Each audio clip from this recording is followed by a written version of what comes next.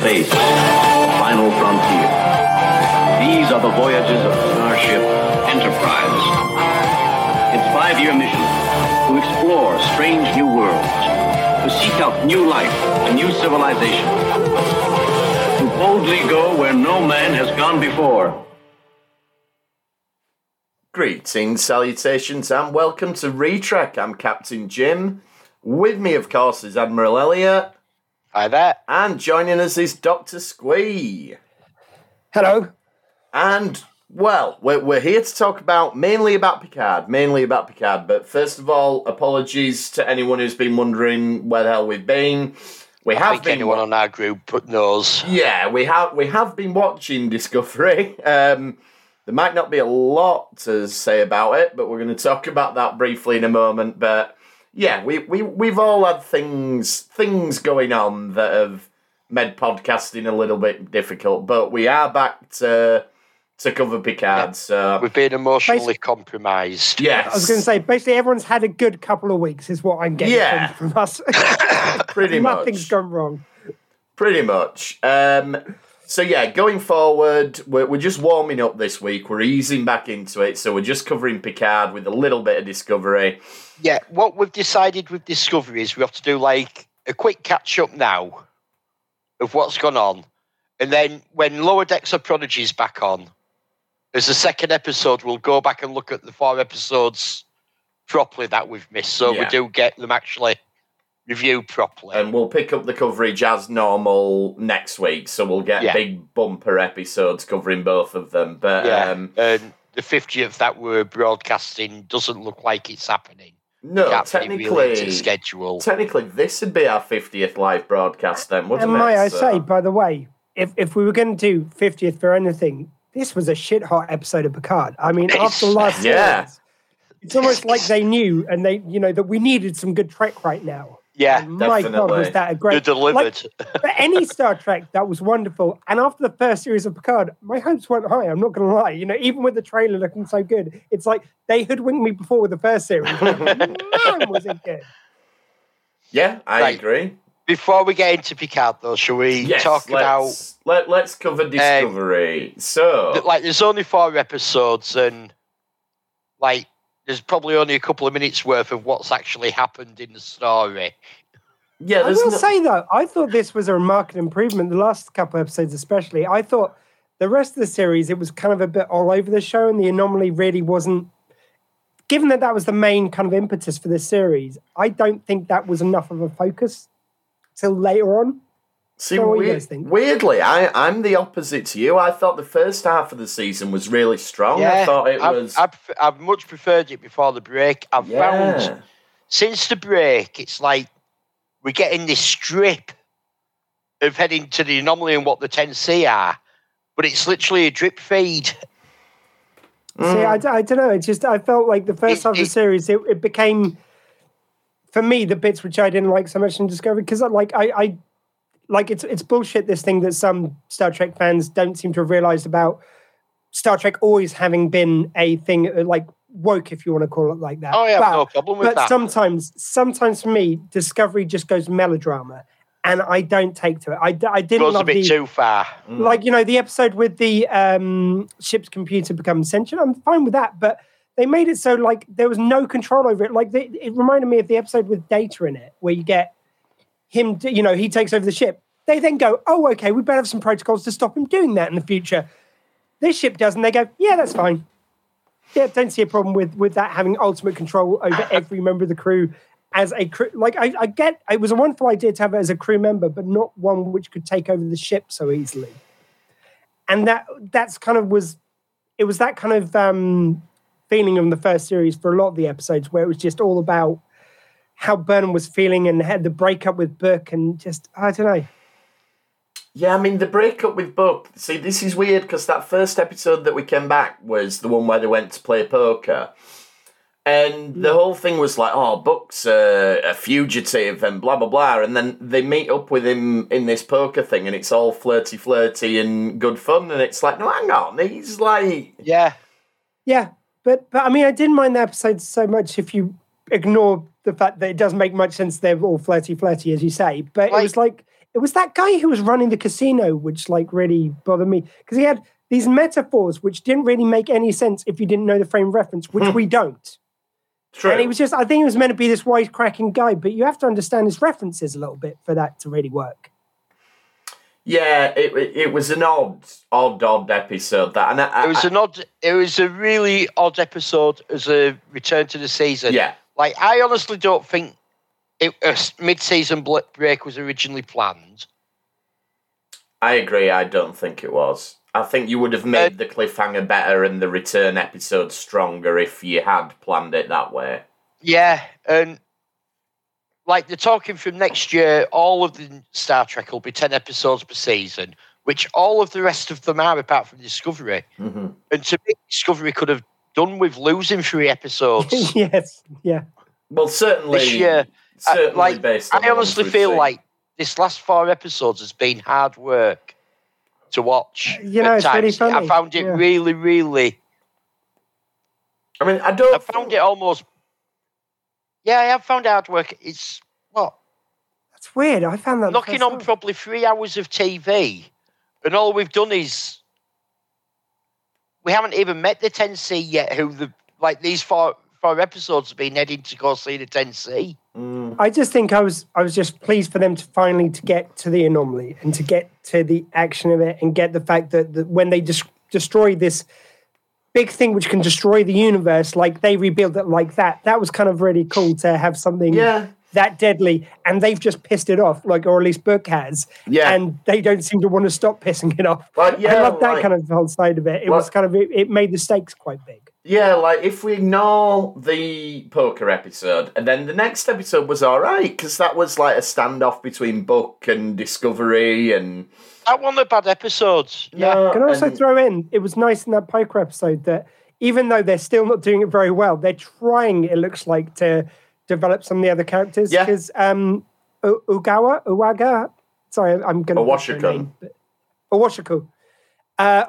You actually got her sort of taking a bit more center stage. Mm-hmm. They still don't really have like any time they still do character development, it's always got to be off the back of Burnham. It can't be 2 characters which are main crew members which aren't like there's about 3 or 4 crew members who always get the kind of like attention. Yeah. And all the other ones have to be in a scene with one of them. I'd like to see a couple of them just chatting. Like when they had it on the bridge in that episode where they were going about like, hey, I'm looking forward to climbing a rock when I get home in the like this area of Earth. I'm looking forward to white water rafting. It's like that still doesn't show me anything of them, but I think that's meant to make you feel like they're developing the character. They're sort of doing something with Adira and Detmer, like that Adira's got this hero worship thing for Detmer. Which came out of nowhere. But if they now develop it, then, you know, that exactly. But I feel like it's the same thing they always do. You start to feel like they're going to develop the character and then they just shy away from it. Like, you know, again, you still don't know the history of these people. You don't know, like, you don't know little facts about, like, when they were growing up. Like, you know, they used to pepper in facts about O'Brien, for instance. He started out as an ancillary character. You'd hear these little things about him. Mm-hmm. You got to know him, and then he became a member of the crew. That was wonderful.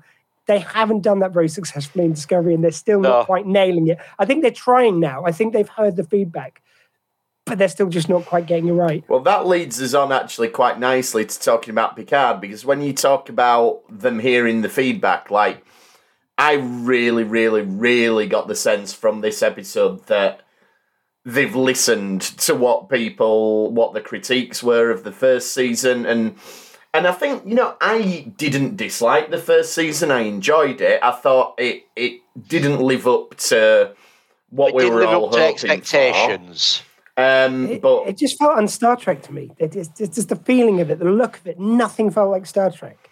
Whereas this seems to be addressing, if not all of, then certainly most of those things. Like, I mean, we'll break down the episode, but like straight away, the first thing you see, you've got the classic red alert symbol, and we're on a starship, and we've got Starfleet, and it's recognisable. It's a new shape, but it's a recognisable environment. Yeah. Yes, that's the thing. I just we immediately know that we after TNG era, but you can see the development and why it's I mean, the look of the Discovery, I've said before, like it's a bit sterile, but it still feels like it's in the world of Star Trek. It's like it may be in the far future, but it still creates that feeling. Whereas just Picard season 1 didn't at all. I mean, my only slight qualm, which I will happily overlook for this, like what we got, is that it's suddenly like every one of them is back in Starfleet, that. And it's like, okay, cool. Look, if that's what you need to do to give me the Star Trek I want, I am fine with it. Yeah, but it's quite jarring if you think about it for any time, which I'm happy not to. It wasn't what I was expecting. Like they did set up certain things. Like Picard, you got the impression that he could go back, but Raffi, it really didn't look like it, and Rios, it really didn't look like. And has Rios ever looked more like a pound shop Han Solo than on the bridge of the cigarette mouth? and have you noticed when you watch on Amazon, it has all they do all the warnings and stuff, and it says smoking. Yeah. And at not one point through the episode does he actually light the cigar. No, it's never lit. Bit like he has it. He has the lighter. He lets go. But he never lights the cigar and actually smokes it. I just thought it was so bullshit looking. It's like, how do you create him looking like a rebel, a bit of a tough guy, despite the fact he's back in uniform? I know, shut the cigar back in his mouth. I think it's pretty cool. I think he's obviously got a Syntha cigar, and he's obviously decided, I'm going to smoke on the bridge. It doesn't harm anyone. It's, you know... So I think it's I'll cool. overlook it. I just think it looks a bit cheesy. I had no problem with it, but what got me is that they've actually put the warnings on the TV. Warning, threat. That it contains smoking.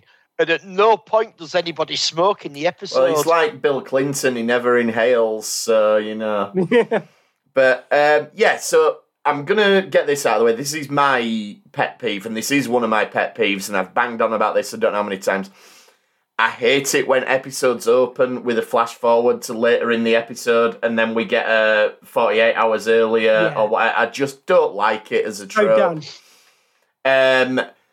However, if the trade-off here is to give us this opening sequence that puts us right in, this is the new look Picard, this is what we're going to be delivering this season, then, okay, if it's scene setting, I'll let it go. Yeah, I think you've answered that as well. I think they probably, like you said, they probably listen. They're going to say, right, we need to capture them back in. We pissed quite a few people off with the first series. Let's just have one really Star Trek looking opening scene. The only thing I would say, though, is like getting away from the fact that it's just a pet peeve of mine. Do they maybe give a bit too much away in this opening bit? Because do you not think? Like, I think you actually think something different. You think things have gone worse than what they do in the end, and you think that I thought it felt very much like they were trying to call to mind, even a specific episode, cause and effect. It really felt like, okay, let's give them a modern cause and effect to get them in, and again, it's so recognizable. Yeah. I just thought the fact that you see the green phaser thing and you see the Borg Queenie person. Yeah. Whereas it feels later in the episode like the Borg is meant to be a bit more of a reveal that's fair. Than it comes across. I mean, ultimately... Do you think it was a last-minute edit, then? Maybe. I mean, it to be fair, as soon as I saw the... even without any of the trailers, as soon as I saw the green anomaly... Oh, yeah, definitely. Screamed Borg. No, definitely. I just... As soon as you see green, you think Borg. Yeah, which is fair enough, but... The episode looks like it's trying to play it as a reveal, which I don't feel like it comes across as. But like you say, the green, and also if you have seen the trailers... I think the Borg are going to be different to what we expected. I think they are. And we'll get onto that. But so that's my critique of the opening. However, so this is just sort of symptomatic of how much this is almost like a reboot, really, of Picard, because the credits are totally different. Not just the graphics, but they've really zhuzhed up the music. Like, we said several times last season, like, there was nothing memorable about the Picard theme tune or anything. It's still the same. It's still got the same tune as an undertone. But it's got added. Yeah, it's got that really motif. It's kind of like in season 4 of Deep Space Nine, where they upped the tempo of the music. I'd say they've messed with it more than. But yeah. It's less. It's like they've overlaid parts of next gen music. Yeah, this is that, but really dialed up, and it's got a sense of excitement and action and foreboding, and. So, I still wish he had a ship going through space, though. I'm sorry. I like a ship going through space. It gets me in the mood for adventure. Think you're going to get that with Strange New Worlds. I think we're going to get that in May. Yeah. So, good job on doing the credits up. Much better. And then it is 48 hours earlier, but I've talked about that. So, again, everything about this is just telling you, like, this is completely different to season 1. Like, we open on Chateau Picard again. And I think it's a deliberate callback to how season 1 opened. But instead of it being Picard just mulling about on his own, no pun intended with mulling, I just realised I did that with wine and stuff. Anyway, but now it's all hustle and bustle, and there's loads of people around, and he's sending this wine out, and we've got this song playing, and you know, time is a motif that comes back again and again and again this episode, but the music, the song is saying time's on our side, whereas last season it was very much this man's waiting around to die, whereas this season it's like he's got a lot to live for. That was what last season was about, that age. Yeah.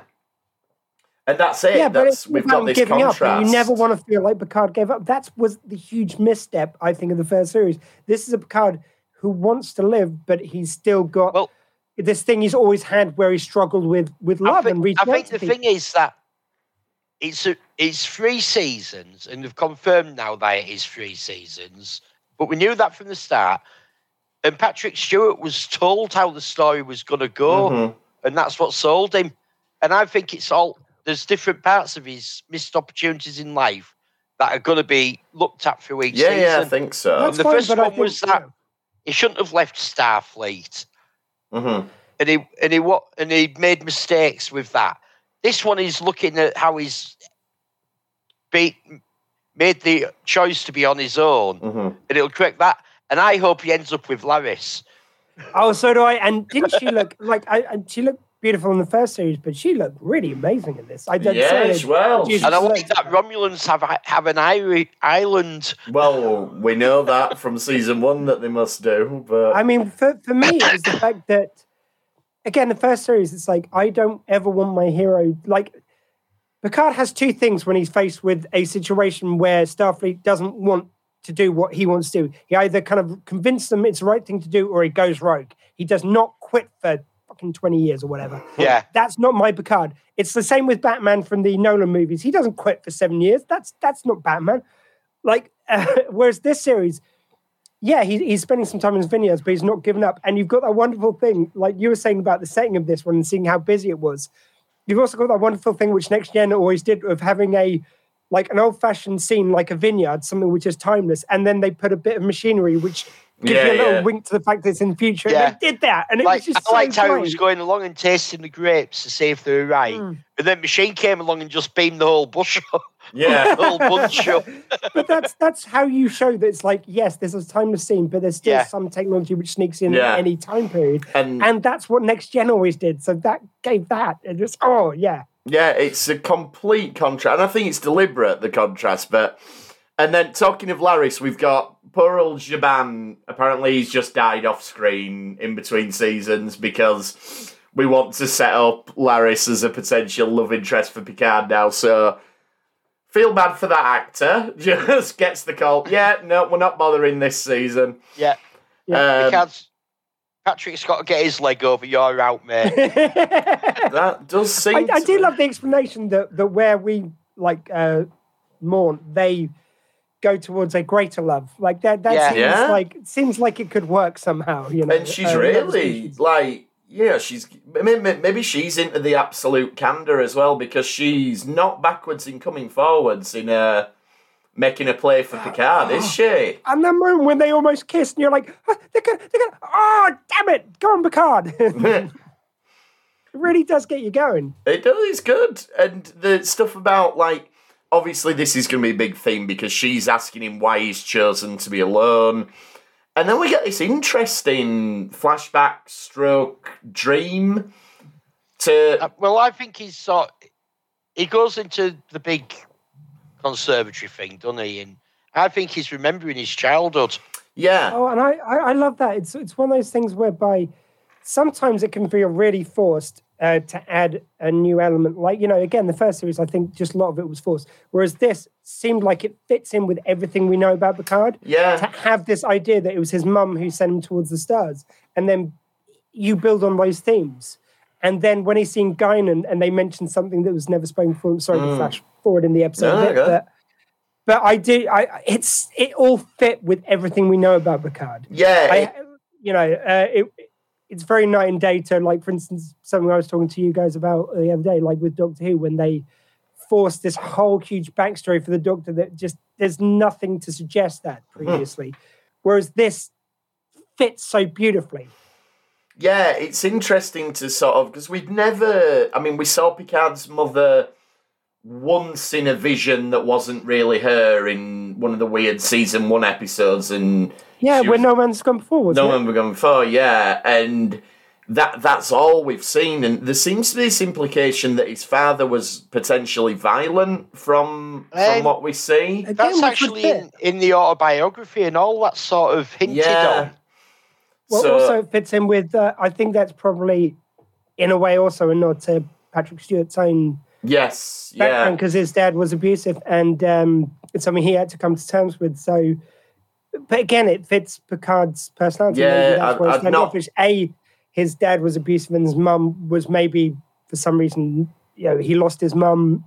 It would fit that he became. Yeah, I'd not made the connection to Patrick Stewart, but I think you're right, and I would guess then that this is probably something that he pushed for, that he wanted to explore this. So that's going to be really interesting. Well, he talked about when they were on the early days of Star Trek, and he basically admitted he had a stick up his bum for a lot of the time, and they took the piss out of him until he lost it. And he opened up and he became more himself than ever. So it does seem like there is a little bit of borrowing from his own experience as well, which is all good gravy as far as I'm concerned. Yeah, and they do tie in, like you said, this thing about his mum saying, look up, look to the stars, and she's introduced it as a way for him to ignore his parents fighting. And so there is this implication that potentially has Picard always been running from that, and does that feed into his reluctance to form a romantic relationship, because is there some part of him that thinks, well, that's how it ends up, is this horrible thing? So I think we're obviously going to get into all that, but I love the fact that it's almost like this episode is sort of a mission statement for the whole season. It's introducing all these themes that I think are what we're going to be picking up on, and we're going to be dealing with a lot more. A nice little acknowledgement that I thought was when he gives the speech at Starfleet Academy, he says that his mum had said, let's see what's out there, and that's, of course, what he says right at the end of Encounter at Farpoint. Yeah. So, brilliant. Again, beautiful weaving into what we already know, which fits perfectly. Yeah, and where we got it from. Yeah, great stuff. There's a lovely special effects shot where we pan out from Picard and out past the planet and out through the thing, and we end up at the spatial anomaly, which, as you said, Elliot, it's going to be no surprise that it's the Borg. Yeah. Akira class, it took out. Yeah, so is that one of the new ones? No, or was Akira class in First Contact? I think the Akira class made an appearance in DS9. Right, because we do get a lot of new ships. Been in First Contact. And is there any reason why they don't have letters after, like the Stargazer? There isn't a letter after it. The Enterprise with the 1701 was given that as a special legacy. But there's Discovery. They might rename it another ship, and we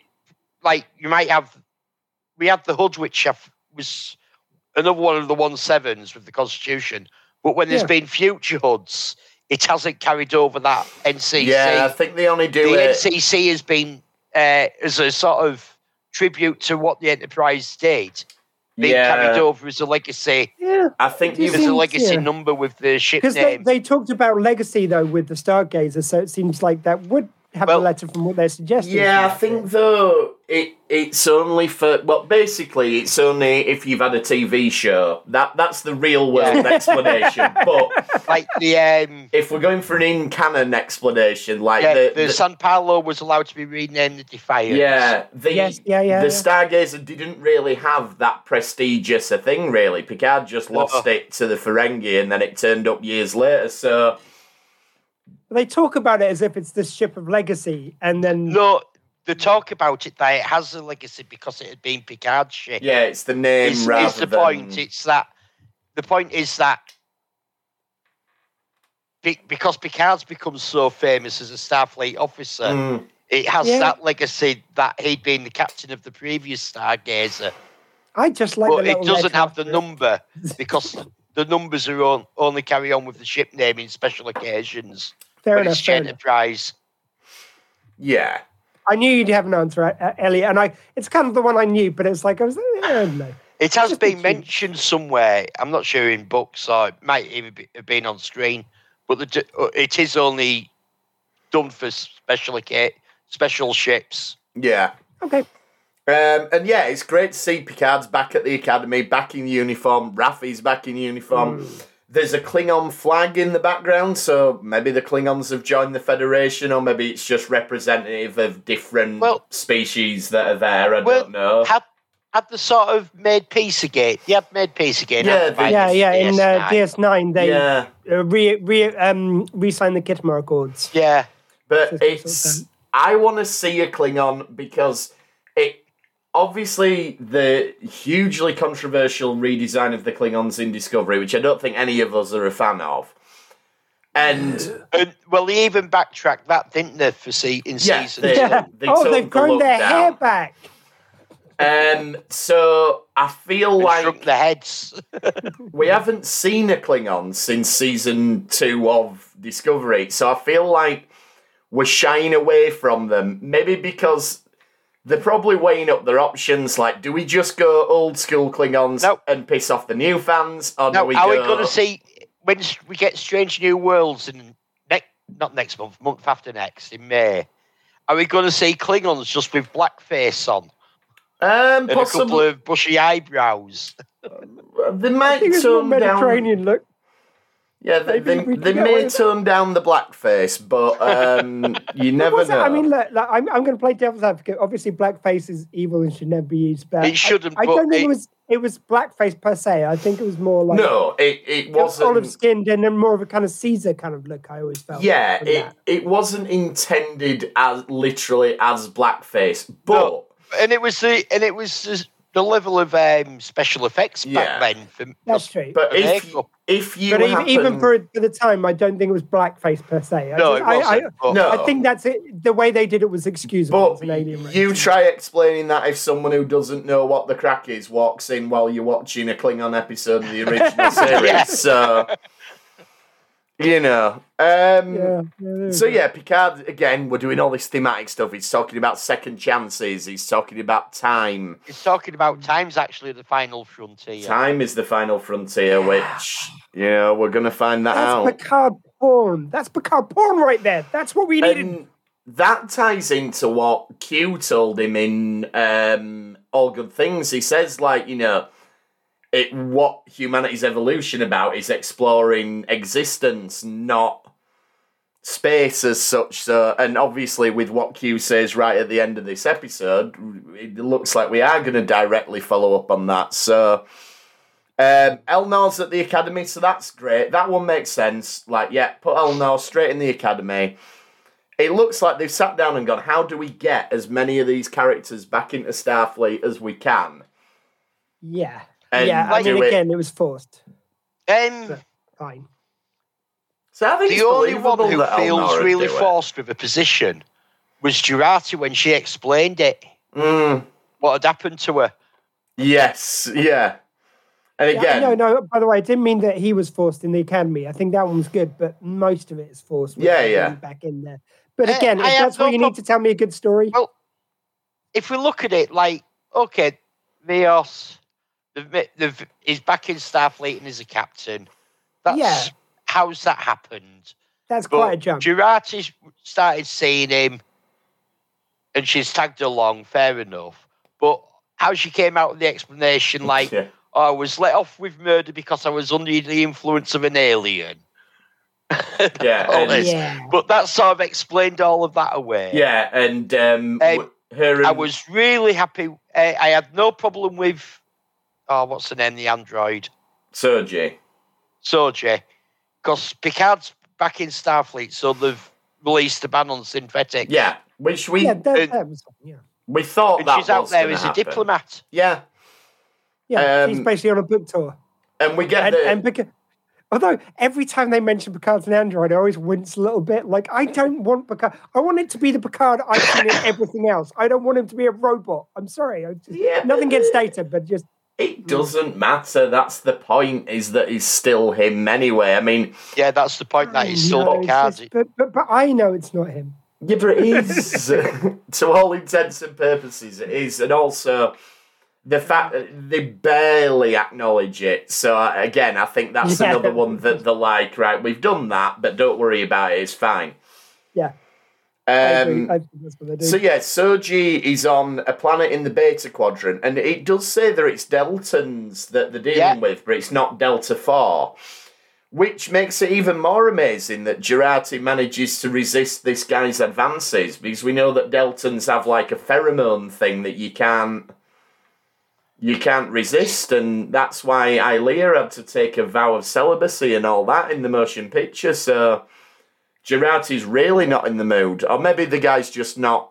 Maybe he's playing Maybe fair, she's he's just not. drunk. Yeah. It's not Yeah. working on her.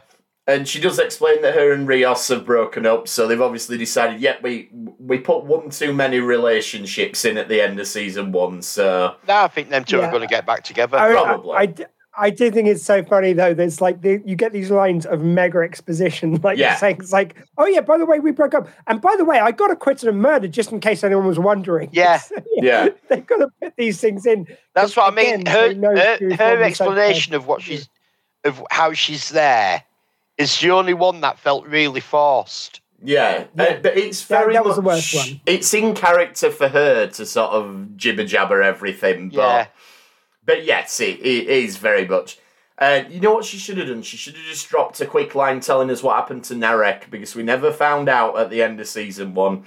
He just disappeared in that last episode and we never saw him again, so that'd have been nice. Just to, again, if you're going to address the fan issues, tell us what happened to Narek. Not that we care particularly, but... so yeah, what else? Oh yeah, and Seven's now... back to being a Fenris Ranger, and she's got La Serena, which is cool. And she's amalgamated all of the Holo Rioses, so we've just got one now Yeah. that does everything, but it can't turn off its counselling program, so it's trying to give her advice and everything. Yeah, and can we switch it to English? I'm sorry, I don't like reading TV. I'm sorry, I know I'm a Yeah. Philistine. I must admit, I don't like reading TV. I again, I know it makes me a Philistine. but It distracts me actually from what else is going on when I've got to read it. that's exactly what I get because I'm dyslexic, so it does actually take a little more effort. I can keep up with it, but it's sometimes at the expense of missing Yeah. the drama, like you say, Elliot.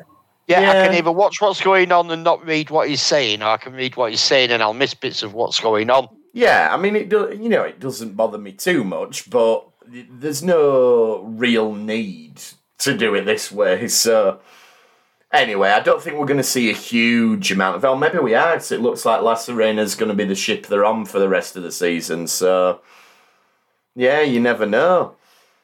We find out, though, that Raffi and Seven are still a thing, but not... Well, there's an audio drama that Yes, released. there is, which the- we need to listen to that and yeah, maybe do an because episode that does on talk that. about them going off on an adventure. And it Well, which one discusses is the it? relationship. It's just come out. It's focused on Seven and Raffi, but it's like a full cast audio drama. Oh, because I'm on an Audible. Oh, yeah, thing it's at the on moment. Yeah. What's it called? I forget what it's called, but there's only one official Picard one, Yeah. so it'll be that one. yeah.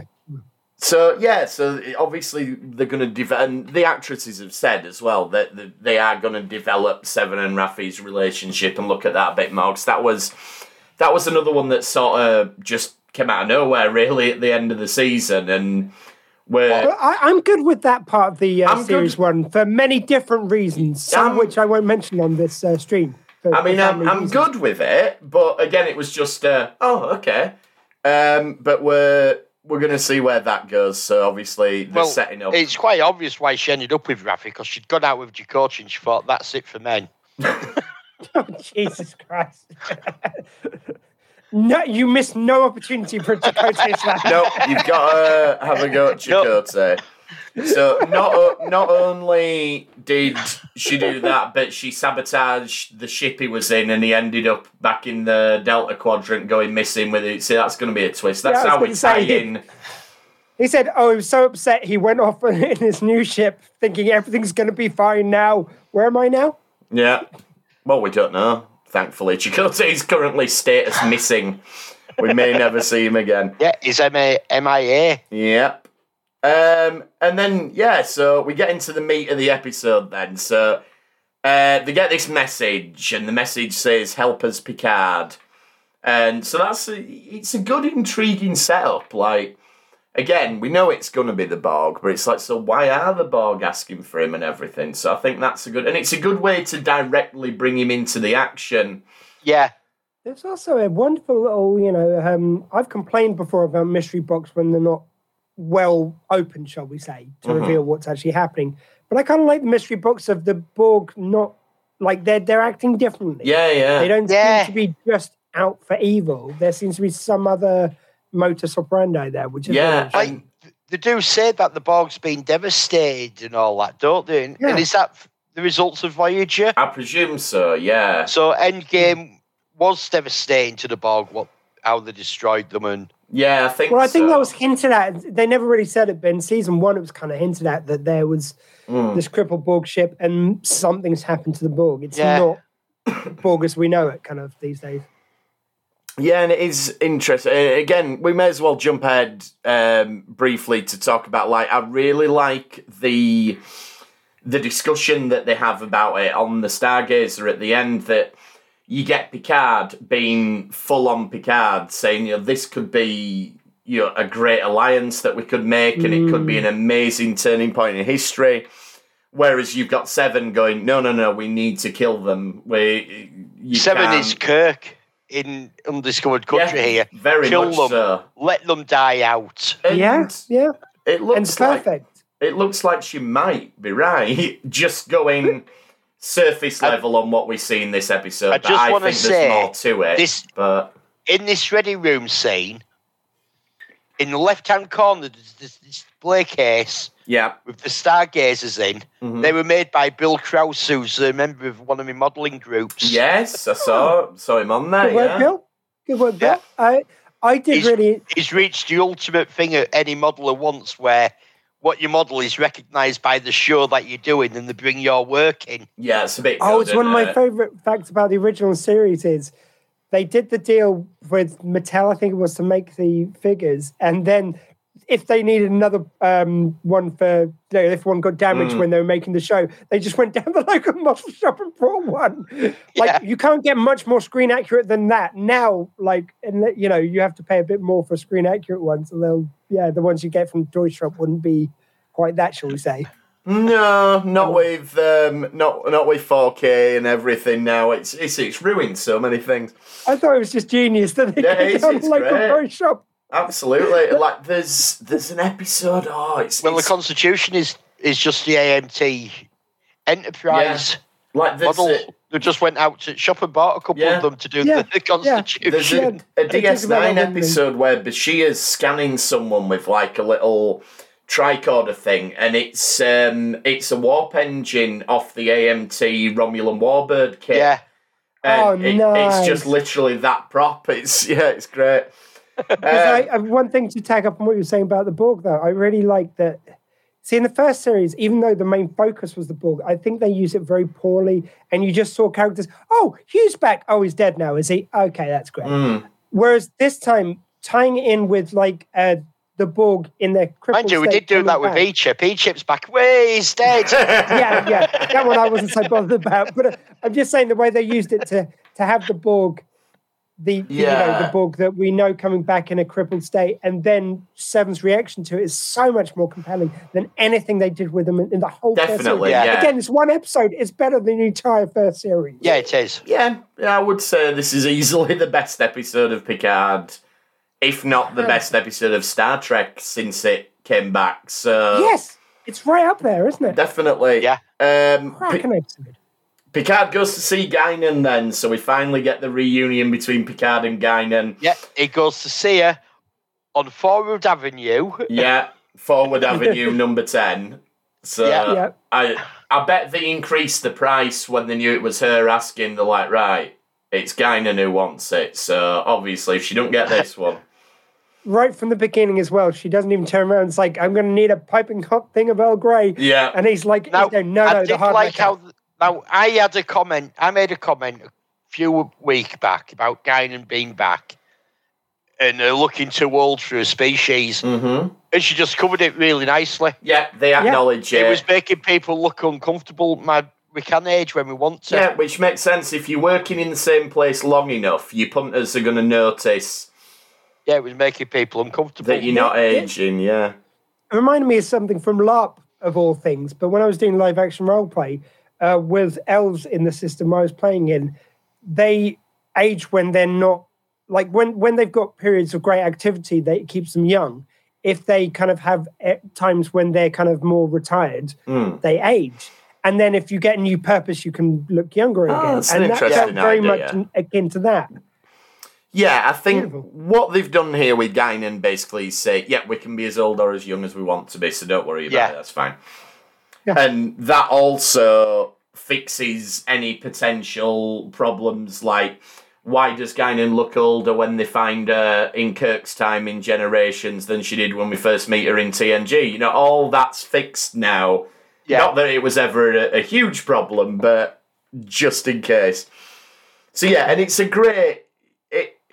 You could argue that this is superfluous, really, because we've already had Picard talking about his feelings and his lack of love and everything. But you know what? This is just getting those two actors back together, those two characters back together. It's fan service. He also, great. she also makes a point that because I think this season is going to be about Picard. That is being alone and should have found love, and I think it's going to end up with Laris because of it. Also, Guinan says that you've never told me what you saw. And she's talking about in the Nexus when he thought he was married with Ooh, Giggs. do you think? Yeah. Because Ooh, I was going to add a that's few more interesting. things that she does add in this scene, which haven't already been covered. Because she does say, because he says, "Oh no, I have found love before." He goes, she says, like, only in situations where you know it can't last or it can't work. And you think back to everything which happened in the Next Generation, that all fits that pattern. So it kind of answers that question before fans ask it, because they know fans well. Yeah. And there's also when they talk about, oh God, what was the only other thing she said? Because there was like loads of little like moments like that, which kind of covers any questions which anyone might ask later. Like, oh Jesus Christ. No, it's gone. Sorry, I'll think of it in a second. Laris, I think in the space of this episode, they have done a good job of putting a case forward for that, but I still want to see Beverly come back, like...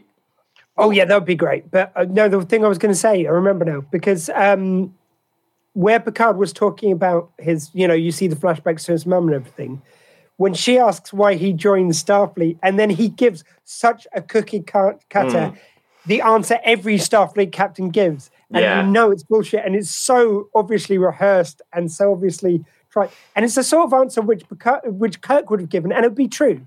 Yeah. Because Kirk was all about the ego, and that's all. He was living ego. And the TV of the time was all about that. It was just about like, yeah, you join Starfleet to become a captain because you want to explore the stars. We don't need to look into backstories because that was the TV of the time. Whereas even with Next Generation, at that time, they were a bit better at it, but they hadn't got to where we are now. So this kind of brings his story up to speed. Yeah, and like you say, everything happened the way it did. It's such a rote answer that he's even counting it off on his fingers as he's giving the reasons. So I thought that was really well done. I think the scene was so necessary to really bring all those themes together, even though, as you say, we've mentioned it earlier in the episode. Yeah. And then we get an Admiral goes to see Picard, and again, this is a contrast to what we got in season 1 when people went to see Picard at the chateau and it was all very standoffish and aggressive, and instead this time it's, we've got a mission for you, and he's off. We don't get an episode to think about it like we did in season 1. He's there, and maybe the shuttles are faster than they used to be because he seems to get there very, very quickly, but... Well, let's be fair, the Stargazer got to the anomaly from wherever it was in the Beta Quadrant very, very quickly. Yeah, true. Because Jurati was still absolutely hammered by the time the Stargazer has got a Borg part, so it could use some transwarp technology. Could possibly. Well be. And so we get Picard to the Stargazer, and we're ready to move into the sort of final act of the episode, and Picard goes to talk to him, and at this point, if it wasn't clear already, it's definitely clear it's the Borg, because they do that Borgy reverb when talking. Yeah. Everything like that. And then we get, which I'm sure, Elliot, you'll be able to tell us a bit more about it, but we get the shot of all the different ships, and again, we talked about it when we did the finale of Picard, and a lot of people did have an issue with the fact that it was all the same ship, but... It was all the same ship. But it made sense in the context, because it was clearly told that it was a specific, like, assault force that Riker had. So that made sense within that context, but here, not in other Starfleet Armadas that we previously No, that's seen. it. And whereas also, here, it's just everybody who's near enough needs to come here sort of thing, and that's why you do get a variety. So, if I can do it off the top of my head, we have the new Excelsior class. Yep. We have the new Stargazer class, obviously. Mm-hmm. We get the first time on TV of the Sovereign class. Yeah. Never been done before. We get the Gagarin class, the Reliant class, there's 4 of them from Star Trek Online. Yeah, and that's great that they're using the designs from online. And I have on the thumbnail for this episode, I have put the picture with all the ship classes. Can I also say it's just so beautiful after watching Discovery, and even though I may not be even a tiny bit as dosed in lore as Admiral Elliot is with the ships, I love it when you drop science about the ships. But for me, Discovery is so frustrating for never really showing the ships. Like you've gone to this new future and you don't show one fucking ship up close. It's just so frustrating. Whereas this, in one scene, you see so much of the ships. You get to see around them. That pan over the Stargazer that they did. Yeah, that's great. And it's just so noticeable, even from the casual side of the ships. And so much detail. There wasn't any stupid lens flare or anything.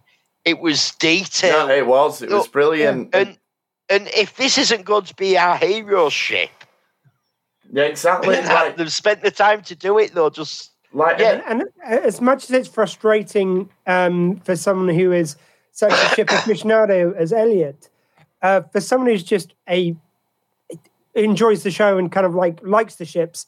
Even for me, it was really frustrating to never see an up close shot of any ship but the Discovery. It took so long. One episode. One episode. Yeah, Discovery. The lighting's just shocking. Yeah, it's obviously a stylistic thing, but it's a bad stylistic thing. I want to see the ships, you know. Yeah, who isn't curious about what the ships look like that far in the future? Exactly. So we get into the action then. They want to beam the Borg Queen over. They say, we're going to send an emissary and it's going to be the Queen, and they don't want to do it. They try and put the shields up. The Borg get through the shields. And I'm going to call it Borg Queen Doc Ock, because basically the Borg Queen turns up and grows tentacles that go and... Now, I have no problem with that, because we've seen these sort of tentacles coming down when they put the head on and all that. I have no issue with it. I just think it's very Spider-Man-esque, which is fine. May I also ask, where is Picard's occasional telepathy with the Borg? Like, he doesn't have it in after he gets assimilated by the Borg in later episodes like Descent. He has it during the movies, and now he's lost it again. Because he's in a different body. Oh yeah, of course. Sorry. So that Yeah, I've got 'cause it's Robo positronic Picard. now. yeah, this body wasn't assimilated, so maybe that's one of the benefits of being a robot now is that you don't.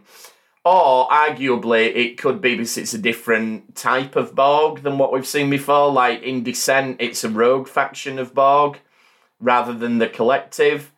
So Seems tenuous, but I like the headcanon of that it. So would I'll make allow sense. it. But yeah, I mean, I'm sure they'll probably address that because if they're taking as much care with the detail as they appear to be doing, I wouldn't be surprised if we don't touch on that to some extent. And I don't know. To be honest with you, if they do skip over it, I won't object. Even No, though I'm it's- picking holes, I don't want them to spend a lot of time on it. no, it's one of You know what I them mean? that it's there when it's needed, but not when it isn't. Yeah. But yes, so the Borg then, the motivation, she says, we want peace because they've sent out, we forgot to mention, didn't we? They sent out this, we want to join the Federation thing. Yeah. Yeah. But then she says, but we need power and starts taking over. And notably, it is Seven who starts shooting, not the Borg. So the Borg only starts shooting potentially in retaliation and they're only stunning people, not killing them. Yeah. Yes, which I love. That's such a cool kind of mystery. Now- So it does imply there's more to the Borg's motivation. I think here there's a than- lot more to what's going on here when she said she needs power. But then why does she take over the Armada and why does she say your time is up quite ominously at the end if she's not got nefarious intentions? Maybe what Q does leads to this, like in a weird way, like it's a circle, a time. Oh, I'm sure. I think we're coming back here in the I've got finale. to feel like I think that we're going to go back to the Stargazer Yeah. later. I this- think there's going to be a degree of Picard's journey will make him realize that he can, like, you know, the expansion of his mind to work with the Borg, to work with such an enemy, much like as you said earlier about Kirk and the Klingons. Yeah. He had to get to the headspace, and you know, obviously 7 of 9 needs to get there. Maybe Picard isn't fully there as well, so he has to expand his mind as well. Yeah, I think we're gonna come back to this scene and we're gonna see it in a new light at because some point. like this this is season. sort of like the start of the time loop or whatever, or change of whatever reality. it is. And the Queen And tells. I wonder if the power that she needs is to stop whatever Q's done, Yeah, it or could to be. throw them through time, or to fix something else. Yeah, and she needs the fleet to do it for some reason. Well, she needs the power from all the fleet. She needs Yeah. that much power. Yeah, she could be. Yeah, trying to prevent a great catastrophe or something. Yeah, that'd be interesting. Yeah, Yeah. and it because she said there's no more time. We need peace, but first I need power. Yeah. Okay, we'll go with that as a working theory. She does say, look up to Picard in a very human voice. In his mother's voice. In his mother's Yeah. voice. So people are saying, oh, the Borg Queen's Picard's mum. Don't do that. No. I don't think they're going to do that. Please no, please no. What I see from that is Picard was assimilated, so Yeah. they know everything about I him. think that's it. I think they're So they've using used it. the memory. They've used the memory, and I think they're trying to give him a message that they're not aggressive by using that. They're trying to give him one of the most peaceful memories he has. or look, that's look from up his as in mum, look beyond. a peaceful time and Yeah. protecting. Yeah, I think that's what's going on. I don't think we need the Borg Queen to be Picard's mum, but people are speculating on it, no. so we might as If well they put it do out that, there. I take everything nice back I've said. Yeah. I've seen the speculation, and I think that's a load of I rubbish. think it's wrong. Yeah. If it was Discovery, probably. If they do that, they're going down the timeless trial, Doctor Who. Yeah, they which are I very do not much want to so. But yeah, so No, we'll I see. think I think the big twist of this season is the Borg aren't taking over the fleet. The Borg are actually trying to stop a catastrophe, and she got enough power. That's why there's the And- flash of light that started all this change in reality, and she's had to do that for whatever And reason. do you know what would be good if For it's timey-wimey. if it's the Borg trying to prevent something? It'd be really good if it was those weird aliens from the end of season 1 that were there to destroy all the synthetic life that Yeah. just disappeared. Like, recontextualize them to be something that's not just a pointless throwaway thing, you know, build on that and make it Yeah. so So a major plot point in season 1 was not completely worthless. So I would be happy for them to do that. I know there's probably a lot of people who like just forget about it. We're not bothered about that anymore. But we know from the trailer that Brent Spiner appears in the past. So maybe we'll get a third death for Data. That would be nice. We may well do. So then, Please God, no. we do. But he's appearing as he's not appearing as Data anymore. Great. But I think it's going to be an ancestor, and Again, I hope they don't do when you get Back to the Future, Data's back. No, don't do it. Look, let's just leave Data be now. I love Data, but there's really strong on the male side of the Sung family. The genes are really powerful, aren't they? I mean, no matter how many generations, you look like Brent Spiner. So then, obviously, we blow up the ship, everything else. Picard wakes up in this alternative version, and... Oh, we haven't mentioned Q yet. Well, we're getting there. Because we haven't got there yet. Oh, sorry. We're about to get to Q. Does he wake up in the past first? He wakes up... No, it's not the past. He wakes up in... It's the present, but it's an alternative present. So we've got this weird solar shield, which presumably is from Highlander 2. So maybe we're getting a crossover with Highlander 2, which, given the popularity of that film, I wouldn't be surprised. And there's some really cool like props and stuff going on in the background. Like, it's all weapons, which is the opposite of Picard. There's a Cardassian He's got skull. like TOS movie era uniform in one of his pictures, but it's all black. But it's very fascistic, isn't it? It's like the Mirror Universe audio they did. Very much so, yeah. There's a Cardassian skull with like what looks like a bullet hole in the spoon bit. So I'd like to assume that that's Gul Madred in this version. Yeah. How many lights are there? And he's shot it. He's got the picture of the Warship Enterprise. See this light, motherfudger. There's also there's a Ferengi skull with the Grand Nagus' staff below it, so it looks like Picard's killed the Grand Nagus in this version of reality. And then we get Q, and we called this. We called what was going to happen. We did call this. Can I just say one thing though? I love the fact that they clearly haven't got the Star Wars money or the Marvel money, so they have one scene of him looking. Like, okay, it's all right, but like I noticed they turn him to young as quickly as humanly possible. Yeah, so you don't question the fact that it's not the best version, but it's fine. I'm glad they did it. It did its purpose. Yeah, it did. Yeah. But it's like they're going right. One line of dialogue before we turn him young. Yeah, I mean, I'm not being funny, but even Star Wars ain't got the Star Wars money these days. Like, Star Wars. It was actually in season 2. Do you know they hired the guy, didn't they? At the end of the season of Mandalorian, they have one scene with a young Luke Skywalker. And the guy goes, "That looks rubbish. Here's how you do it properly. Here's my deep fake." And they go, "Brilliant, we'll hire you. Come on for season 2." And look brilliant. Yeah. I love the fact they did that. Brilliant. So well, like, there was a guy did it, Doctor Who, someone did a concept of what they thought the Peter Capaldi opening credits sequence should be. And the BBC were like, "We like that." Yeah, come on board. That's genius. If someone does it better than you, hire them. Yeah. Why not? Viral marketing, brilliant. So if you want to replace Will Wheaton on the Ready Room, we'd be happy to do it. That's all we're putting. Not that we want Will Wheaton out of work. We think Will Wheaton's awesome, but hey, look, we'll share it with Will. Yeah, we'll share it with Will. He can hand off to us, and you can still pay him the same, and it'll be fine. Young Q quickly to old Q, and you've aged more than I thought. Yeah. Let me catch up. Which brilliant. His hair was so jet black. Just sorry. Yeah, it was. I still like it. Yeah, it was pretty iffy. They should have just used a picture, like a cut out. Which again, going back to Doctor Who, it's Tom Baker's last story, where he's fighting with the Master on a big like telegraph pole, and they've literally got a radio telescope, and they've literally got a cutout of the Master, and it just don't move, and it's literally a standee of him, just like anyway. Do you know there's a scene, sorry, really off topic again, but like with 007, with James Bond, they had one with Roger Moore, where if you pause on the scene, because they couldn't get him back for reshoots, it's literally him painted onto a wall. There's an actual scene. Brilliant. And he probably acted better than... No, that's Roger was great. R.I.P.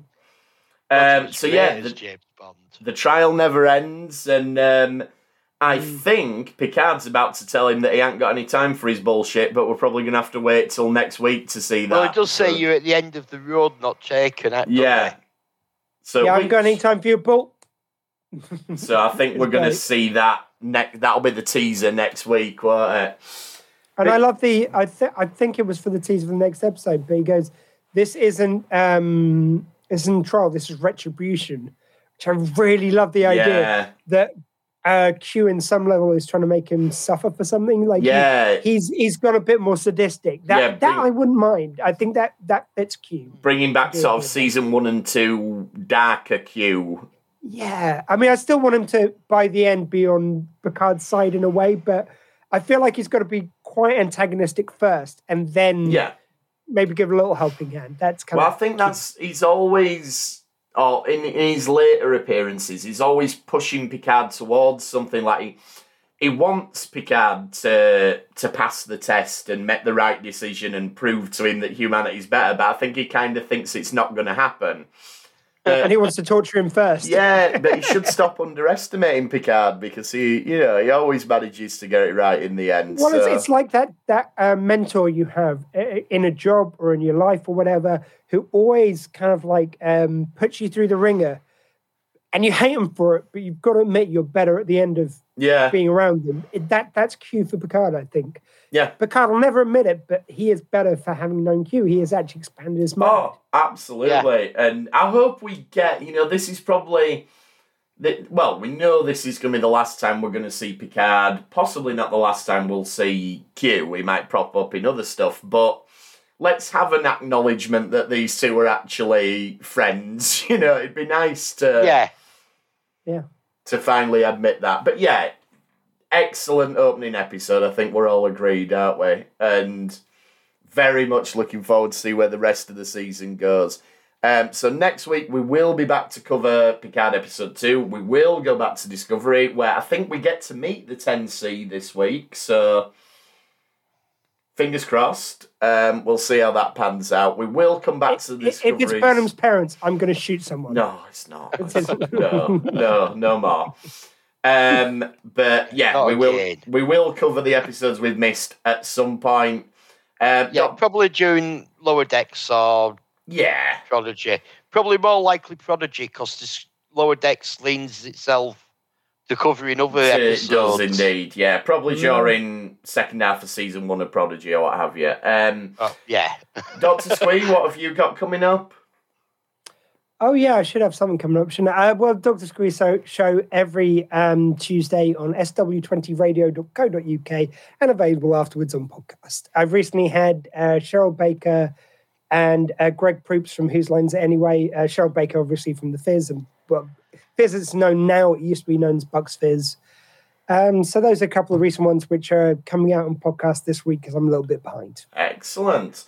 And if you want to get in touch with us, we're at ReTrekPod on Twitter. You can email us retrekpod@gmail.com, or you can come and join us on Facebook. And thanks for trekking with us this time. We will see you next time on the ReTrek. Thank you. Live long and prosper.